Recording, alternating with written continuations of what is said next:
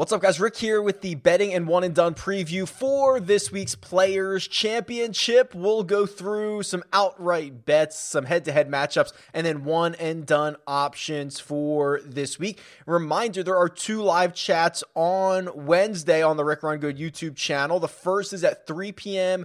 Eastern Time. That's our regular Players Championship live chat that we do on Wednesdays, so we can talk ownership and really anything that you want in that hour. And then at 8 p.m. Eastern Time is the Jock Market Power Hour. That's Stock Market DFS. That's exploding. We're having a lot of fun with it. It's Joe Idonia and myself taking you through the final hour of the IPO phase, which is always a blast. So join me for both of those, and otherwise, Let's jump into some bets for this week. All right, so here is the tournament predictor tournament simulator that I put together each week. And if you're new, I think there's going to be a lot of new people this week. What I do is I simulate this tournament 1,000 times, and I take the results and then I compare them to the odds makers or the Vegas books, and we see if there's any value there. So that's essentially what you're looking at.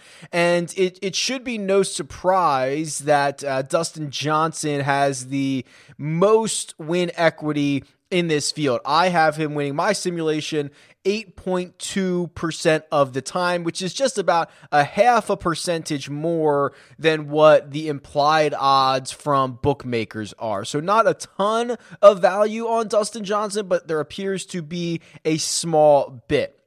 Next up is Rory McIlroy at 7.1%. And I was really just kind of scratching my head, this morning, trying to find out how, after a year of no wins, why Rory McIlroy continues to pop up as well in these simulations. And I think I figured it out, and I want to share the thought process, or at least what goes into the model. And really it is about, the model takes into account a lot of things, but it takes into account specifically your average strokes gained. What are you gaining on the field every single time you tee it up?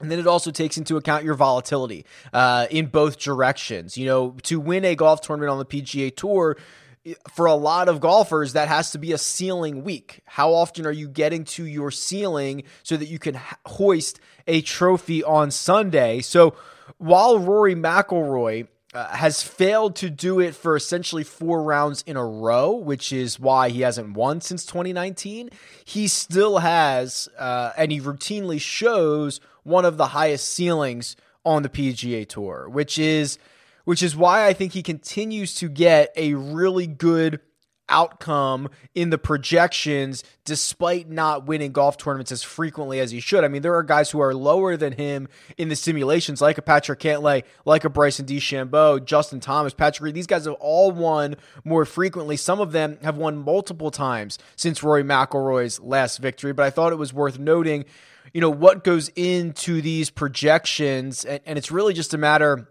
which proves to me that it's really just a matter for Rory of doing it for 4 rounds. That's it. That's literally the only thing. He has shown the ceiling. He has done it countless times in this stretch without victory, but he just has not been able to do it for 4 rounds in a row. The golfers that really jump out on the model are kind of right here. It's the Justin Thomas, Patrick Reed, even Adam Scott section of this board here. Patrick Reed, again, he wins a lot. He hits his ceiling a lot. Now he's going to go to the Players Championship and try to do that big game hunting thing that he tends to do. But it's Justin Thomas who opened up at 22. I hope you got him there. Most places have moved him to 20 at this point. I spent a lot of time on the Monday show, and I'll probably spend a lot more time this week talking about Justin Thomas, about the path to his victory. And all of these guys have different paths to victory, right? We talk all the time about Colin Morikawa's being just putt to a 0, be an average putter for the week. That's his path to victory. For Jordan Spieth, maybe his path to victory is be a 0 driver of the ball and let the rest of it work out. Some of these guys have much more narrow paths to victory, right? If you scroll further down the list and you get to someone like I'm trying to find who a good example, like Ricky Fowler would need to patch a lot of holes. Like his path to victory would essentially be he gets better in every single category much better than he's been for the last year, and do that for 4 straight days. So the path to victory is really important here.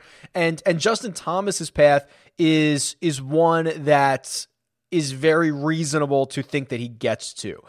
He had one of his worst driving weeks ever at the WGC workday in his last start. That's probably not going to happen again. Now, while he has been worse with off the tee this year than probably any other season in his career, or at least in recent memory, it's not that bad. So if he is just a small gainer off the tee, he does what he did at workday, which is gain somewhere between 7 and 9 strokes on approach. That would be great. And be a 0 putter. That's Justin Thomas's path. And that's not all that unrealistic considering what we've seen from him in his career and what we've seen from him recently. So I jumped on that number very early. As soon as I saw it at 22, it was mine. You can still get it at 20. I still think it's fine. I'd probably get it down to 18. But I don't know if I would go any further than that in a really deep field. Or if you don't care about the couple of points and you just want a guy to sweat on Sunday and you think Justin Thomas might be that guy, then maybe that's the bet you make. And, we do have to consider this week, the players is pretty volatile. So yes, you get a very deep field, but, the argument that I've kind of been thinking about this week is think about the winners of this event. Just in recent memory, you've got Rory, you've got Ricky Fowler, you have Jason Day, you have Webb Simpson, you have Siwoo Kim, right? I mean, that there is not a clear thread between all of those guys. Very different styles of play, all able to get it done at TPC Sawgrass. And that's kind of what we've seen over the years, is there's not necessarily one perfect fit for this. With water lurking everywhere and the way that some of these holes play, it's a pretty volatile event. So if you're looking for bets further down the board, I think that's a good strategy. One of the ones that gets me most excited, actually there's 2 here. So there's Max Homa, who I really don't think Max Homa is going to win again, right? It would be hard for anybody to win twice in a 4-start stretch, especially because he did it at Riviera just a couple of starts ago. But he's playing really well. Had another top 10 last week. The game's in great form. He's being priced at like 110 to 1. I think that number's pretty long. I would look at him in the top 10 market. But Sam Burns, Sam Burns, if you rostered him in fantasy last week, you were burned by him. No pun intended. Actually, I guess pun intended. And really, this is a great spot to go back to him at 125 to 1. So I don't care if he finishes last, 50th, second. If I'm betting him outright, I only care about one spot. And if you're talking about in the same vein as Rory McIlroy, putting it together for 4 rounds, Sam Burns hasn't done it. He's done it for like 3.5 at a time. That was what he did at Riviera.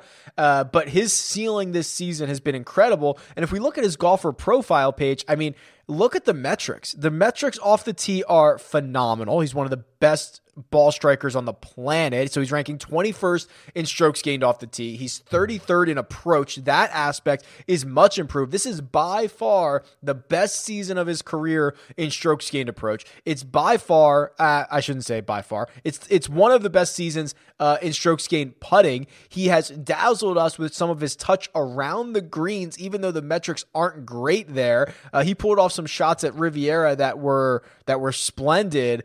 I think this is a really good chance to get a long shot with legitimate final group winning upside at the Players Championship. And because he didn't play well last week, it keeps his number this long, right? If he was very popular last week and he finished top 5, maybe he's 80 to 1, maybe he's 75 to 1. Instead, he's 125 to 1. So Sam Burns certainly catching my attention in a big way here. All right, let's head over to the head-to-head matchups here. And if you're new to this, again, this uses a model that was started by Joe Pita and the guys over at Data Golf, and I've kind of put my own spin on it. And essentially all it does is it allows you to plug in any 2 golfers for any time frame, and it allows you to see the likelihood of one beating the other in a 4-round matchup. That's really it. It's a very simple yet complex problem that we're trying to solve, and I think this does a pretty good job at it. So let's plug in a couple of these matchups here, and this one right off the top catches my attention because these are 2 guys I really like. They're 2 guys that I have on a season-long team, and it's Xander Schauffele versus Webb Simpson. Of course, Webb Simpson is a past champion here, and we're going to use the time frame of since the start of 2020. That's the time frame that I generally like to go to. If you want to do more recent, you can do that. Both of these guys on an absolute upward trajectory over the course of that time frame, but it's Xander Schauffele who gets the nod at 58% to win this matchup. Now, DraftKings has this at minus 114 apiece, which I assume is, and as much as I love Webb, I assume that is coming because Webb is a past champion here. And I will tell you that, looking at it over the course of the week, this tournament history is a bit inconsistent, right? It's volatile. There's guys who have, Rory and Day both won this event after missing the cut the previous year. There have been guys who have played well and then missed 2 cuts in a row and then played well again. It's not as sticky as maybe some other courses that we like. So I don't necessarily enjoy paying for past champion status when I don't think it's as important. If this was the Masters, if this was even like Torrey Pines, if this was a place where history is a bit stickier, I would be willing to pay for it. I'm not as willing to pay for it this week. Let's do this one. This is the one that's usually like the default one that I have loaded in here. Rory versus JT is a matchup this week. Let's do that. Wow. I have Justin Thomas winning this 54% of the time, which is, I guess, not all that surprising. I mean, they've both been great. Rory, by his own standards, and really just hasn't won. That's really the only knock against Rory. He's been great, but JT gets the nod at 54% here, which means his money line should be about minus 120. DraftKings has Rory as a small favorite, so I would shop this number, but I would see this. If you made me bet it, it would be the Thomas side. It's probably a no bet. If you do want to shop this number, and I forgot to plug this at the top, if you go to rickrungood.com/bets, there are a bunch of offers for free bets and dollars from BetMGM and William Hill and Bet Rivers, that if you sign up for an account, they give you just like the promotions are crazy at the moment. So if you do want to shop it, if you want to take advantage of some free bets for the Players Championship this week, it's rickrungood.com/bets. It helps me. It helps you. It helps everybody. Let's find one more here. Wow, this is a big number. So this one might be fun because it's Colin Morikawa versus Jordan Spieth, which longer term, Morikawa is just going to absolutely shred him, right? Let's do this. Yeah, Morikawa long-term, so since the start of 2020, wins this 69% of the time. I have him at minus 230. DraftKings has him at minus 175, so he's still a sizable favorite. But the shorter term you make this, yeah, the closer Jordan gets. So if you do since the summer, Jordan's up to 41% instead of 31%. If we go a little bit more recent, I can get Jordan to 44%. Now, remember, Morikawa is also won in this time frame, but I can get Jordan really close here. Yeah, actually, I can get Jordan to be a favorite since the start of October. Now, that's only a handful of starts for each one of these guys, but I think this is a really good thing to point out, which is like, hey, what time frame do you consider? Right? Golf is very volatile. It's played 4 rounds at a time. That is nothing in the scheme of things. So what time frame do you consider? If it's longer, if you care about longer form, Morikawa is an absolute smash spot bet here. If you care about more recent play, then, well, you're getting a lot of value on Jordan Spieth. So that one you can kind of decide for yourself, but I think it's at least eye-opening to realize you've got to take this from multiple angles here. You can't just plug everything, as much as I would love to plug everything into the simulator and just go with the results. We've got to make some actual human decisions at some point. All right, one and done this week. I'll show you the updates for the Run Good one and done, which is closing at the top. Jay Key holds a very narrow lead over a Storm of Shanks, over Swarm 19, over Logan Dempsey, over Brandon K9, but that feels like it has tightened at the top 5. And segment 2 is almost over. Segment 2 is this week, the Players Championship, and then the Honda Classic. Matthew Fitzpatrick, Terrell Hatton, Victor Hovland, all popular picks from last week. So segment 2 coming to a close here in just 2 events. Now, what are we doing for this week? Well, I will tell you, this is the largest prize pool in all of golf. It's 15 million bucks. It's 2.7 million for the winner. It's not going to be easy, but if you can capture that money, you are going to be in a great spot. I mean, think about that. That is more, it's almost, what did Homa get for Riviera? 1.6, right? That's what Bryson got at the Arnold Palmer last week. So you're talking about another 1.1 million. It would essentially be like winning first and second at the Arnold Palmer or something like that, right? I mean, I just cannot stress enough that this is a massive prize pool. If you were saving someone, now's the time. If you were you should be in theory using a stud. So which stud do you use? Well, I'd make the case that this man right here, Bryson, if you have already used him, obviously you can't. If you haven't used him yet, you probably don't want to back him up after a win, but that's not a real thing.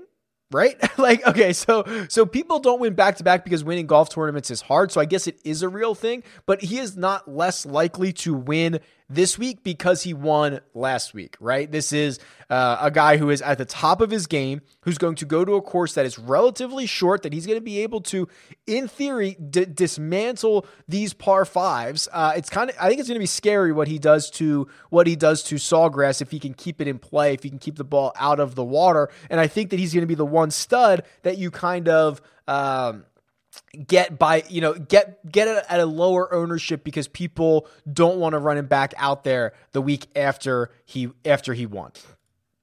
The other one is Dustin Johnson. I mean, I know it's easy to just hand out studs here, but that's got to be the strategy for this week. And it seems rare to me, a rare opportunity that the number one player in the world would be kind of flying in under the radar because of the 10 strokes he lost putting at the workday in his last start. Like, I assume he's going to get that figured out. Outside of that event, he's been absolute magic. You see that he normally gets used at, he's been used at Genesis, at the WGC Mexico. He gets used at WGC events. I would like to kind of consider running him out at a Players Championship with all that money at the top for a guy who I think it's kind of flying under the radar a little bit.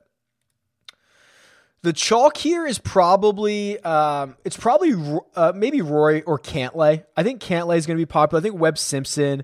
Let's see although Webb gets used kind of all over the place. What was Webb used at last year? Let's see. Yeah, Webb gets kind of used all over. Wyndham, Sony, Charles Schwab, Waste Management. Webb kind of gets used all over the place. So maybe that's not a great example, but I think those guys are going to be pretty chalky. I think if you're feeling frisky and you wanted to go a bit further down the board, I think Jason Day's interesting, right? He's won here in the past. Outside of Sunday, he played great last week, and then also he's basically played well for three weeks in a row. I would consider Jason Day. I'm a little bit scared of that his irons have lost him a bit, but I wouldn't mind that at all. That's probably as far down as I would go. Jason Day's like 50-1. Obviously, there's a lot of guys in this field, so I normally wouldn't go to the 50s, but this week with a deep field, I'm probably willing to. Let me know. Let me know who you're going to in this week's One and Done. You can tweet me. It's at Rick Rungood. You can leave a comment below. Also, you can join us on Wednesday for the live chats, and you can just, like the video on your way out, subscribe to the channel, help me out. Much appreciated. Either way, best of luck this week. It's going to be a lot of fun, and I'll talk to you guys soon.